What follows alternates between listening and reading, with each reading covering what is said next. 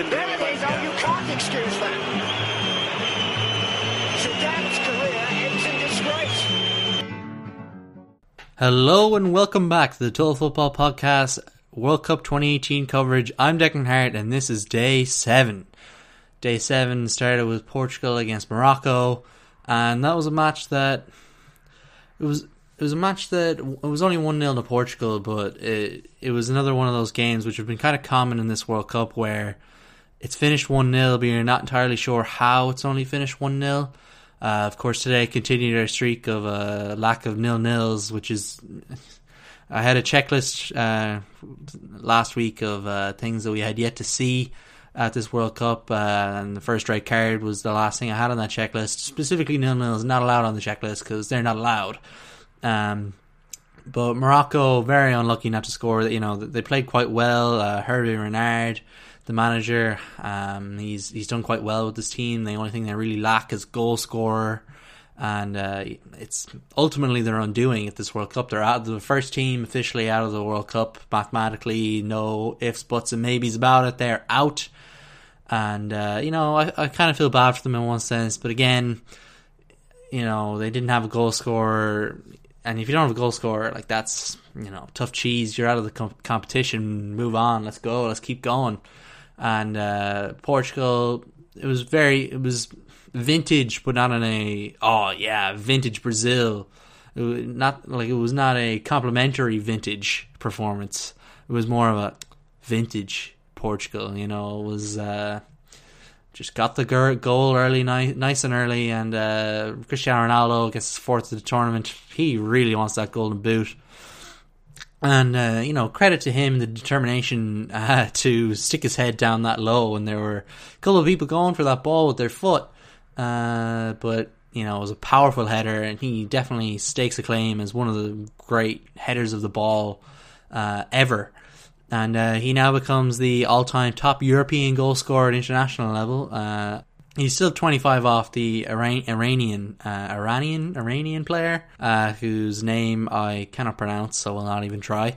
And he's ahead of Puskás now, so that's something that Ronaldo will definitely have been thinking of. And, you know, he'll be eyeing that record for overall as well, even if it is probably just as impressive to get ahead of Puskás as it is to become first, just because of the way in which Iran kind of fudged the numbers with their goal scorer. And then the middle game of the day, a contender for a worst match of the tournament, Uruguay. You know, they're not exciting. They never have been really at the World Cup. They are a classic grind out a 1-0 victory and just keep chugging along kind of team. And that's exactly what this was. Saudi Arabia, clearly the worst team at this competition. I've had an idea that we should replace the third place playoff with a 31st place playoff, and that Saudi Arabia should play Panama the night before the World Cup final, just because I want to know who's worse. I really do. I would give it to Saudi Arabia just because they lost 5-0 to Russia, whereas Panama lost 3-0 to Belgium, and I'd say Belgium are better than Russia by quite a distance, even if I don't quite rate either team. But Saudi Arabia, they didn't really offer much. Uruguay never looked like conceding. They were very comfortable. Their goal was fortunate, but they don't score that goal. They just score another one later in the match. Cavani's maybe a little more ruthless in front of goal. And I think Uruguay will... You know, they play Russia to top the group on Monday, and I would imagine that Uruguay, that'll be the first real test of whether Russia are any good or not. I don't think Egypt or Saudi Arabia really tested Russia in any way. But I think Uruguay will be the first real test, and if they beat Uruguay, then, you know, that is an impressive result, because I do not see Russia. They might get one against Uruguay, but I don't see them scoring 2 or 3 against Uruguay by any means. It's going to be very hard to break down that team. The Atletico Madrid defense there in the centre back partnership is just so solid that I imagine Uruguay will come out victors in that match. But again, all Russia actually need is a draw because of goal difference. But I imagine Uruguay will not settle for second. They'll want to play Portugal. I'm assuming Portugal finish second, just because I think Spain have the easier task, and Spain are currently top on the alphabet, I think. Yeah, that group's confusing. But Spain, then the final game of the day, the best game of the day. I don't know about you, but I love the kind of defensive football that Iran were playing, even if it didn't really pull off. They didn't really pull it off in the sense that they did lose 1-0. Diego Costa, it kind of came in off his knee a bit, fortunately, but that's kind of what you need in a game like this, and that is what Diego Costa brings to a team like Spain that don't really have anyone else like Diego Costa. And without Diego Costa, maybe this game finishes 0-0. Because obviously, if it's 0-0 after an hour, I think Spain don't loosen their grip on the game. I think they don't slow down. I don't think they go from aggressively passing to aggressively passive. And I think ultimately they still would have finished 0-0 without Diego Costa. But to Iran's credit, I think they defended very well. And as I said, it was a very fortunate goal for Spain. And I think against Portugal, Iran do need to beat Portugal now. But for Spain, fortunately for Spain, again, I think the Portugal might just settle for a 0-0. Both teams, I think that game could end up being a real dull affair in a way that this wasn't. Despite matches, both matches would probably play out pretty similarly. I think the intensity Iran brought to this match was absolutely incredible. I think Spain played their part as well in They let Iran drag their game down. They brought Spain down to their level, and it worked from an entertainment standpoint. And the Iran disallowed goal was obviously a disappointing moment for them in the match. I thought that initially, I thought it was in. I wasn't exactly jumping up on my seat celebrating, but I was enjoying the moment for a little bit. But then, obviously, the referee flagged for offside. They checked with VAR again as well, and it was disallowed. But I thought the funny thing was Spain wanted to just keep playing. They wanted to keep going, and I kind of wish the referee did let them keep going, just because I think that would have been quite funny if the Iran players are still just celebrating all on the ground in a big huddle in the corner, and everyone's going mental, and then on the pitch, Spain are just running up. Pretty easy goal, like 11-on-1 against the keeper. If the keeper even bothered to stay up there, I think he might have ran up to celebrate as well. So that was a little disappointing in more ways than one. But Spain now, I think Spain against Morocco in the final match. Spain, I think will be pretty comfortable there. I think Morocco will still be. They will still play as open as they have done, but I think they'll just want a goal. And it's the case that it's the kind of match where I would kind of like to see Spain just give them a goal, even if that's not it could be a bit patronising. But I could see Spain scoring an early goal, maybe getting a second before half time, and then just making sure that they're scoring more than Portugal are, because the two are neck and neck, exactly level in the group. So they just need to better Portugal's result to get top. And maybe getting second might be the better decision there if they want to play Russia instead of Uruguay. And they will know the result from Russia and Uruguay, because that is after that match, as far as I know. Russia is in the afternoon, and Spain and Portugal play in the evening. But that was day 7 now. We're a full week into it now, and the second round will really get underway tomorrow with Croatia against Argentina in the evening. That's a massive match. Very looking forward to that. That could be the complete opposite of Spain-Iran. It could be far more open, because Argentina need to go out and get a result against Croatia, and they're not going to want to defend for very much of that match. But then on the other hand, Croatia will not play like Iceland, I don't think, because they have the players who go out and actually threaten against Argentina. Like, they have an amazing midfield. They actually have better midfield than Argentina do. And who knows, like, there's talk of Sampaoli making changes for this Argentina match. It sounds like Pavon will come in for Angel Di Maria, which is probably for the best, but it doesn't sound like Paulo Dybala will play. It doesn't sound like Ever Banega is going to get in the side. And they need those kind of players against a side like Croatia that will be comfortable on the ball, that will be looking to create chances. And they have Mario Mandzukic up front, so it's not like they're going to exactly try and counter-attack. They're going to want to get control of that match and maybe get the ball into the box and test that centre-back partnership that seems so weak that Argentina have, and like Mario Mandzukic against Marcus Rowe or Nicolas Otamendi. The danger is that that's very calamitous, and Argentina, as I said, they need to win that match. But I don't know, like I predicted in the predictions episode in our World Cup preview that Croatia will beat Argentina, and I think I kind of stand by that. I think Argentina will struggle, but either way, very much looking forward to that match. But earlier in the afternoon, we start with Denmark against Denmark against Australia, and Australia need the 3 points there. Denmark, if they get 3 points there, that's them through.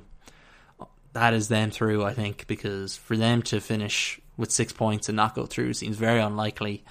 But Denmark were unconvincing against Peru. Peru, the better side. Australia were better than expected against France. So maybe Australia can get something, But it says a lot that they are relying on Tim Cahill for any kind of hope to get out of this group.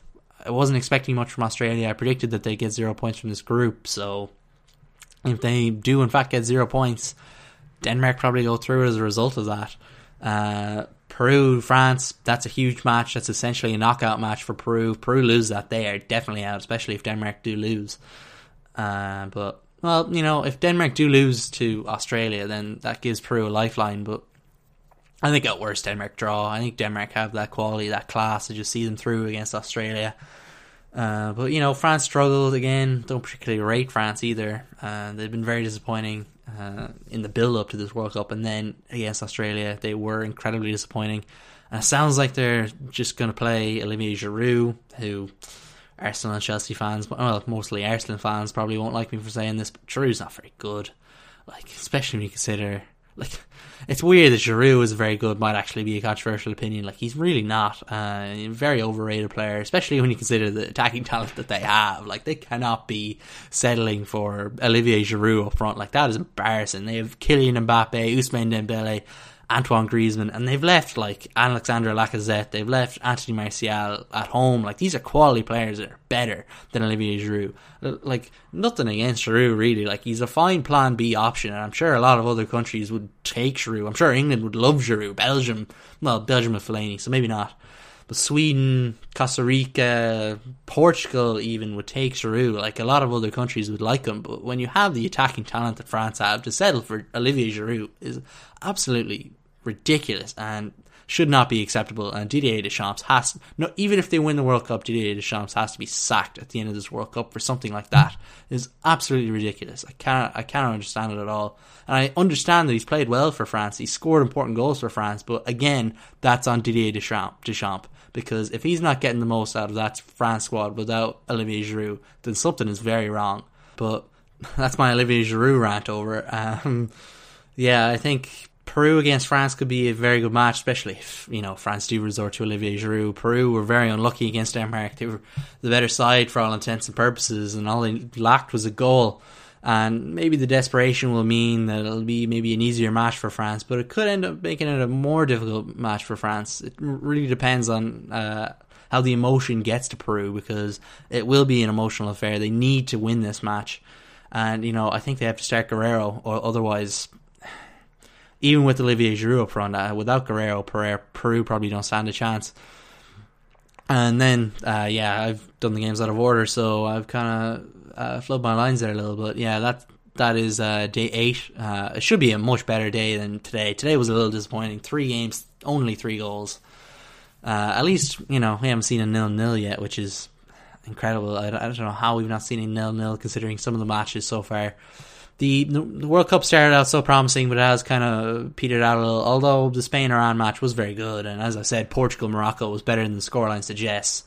But Uruguay-Saudi Arabia, that's the one that's really taken the wind out of my sails there. I'm just a bit down on the football today after that, but as I said, tomorrow should be a little exciting. Australia-Denmark, not expecting as much from. I think that could be another 1-0, maybe 1-1, 2-1.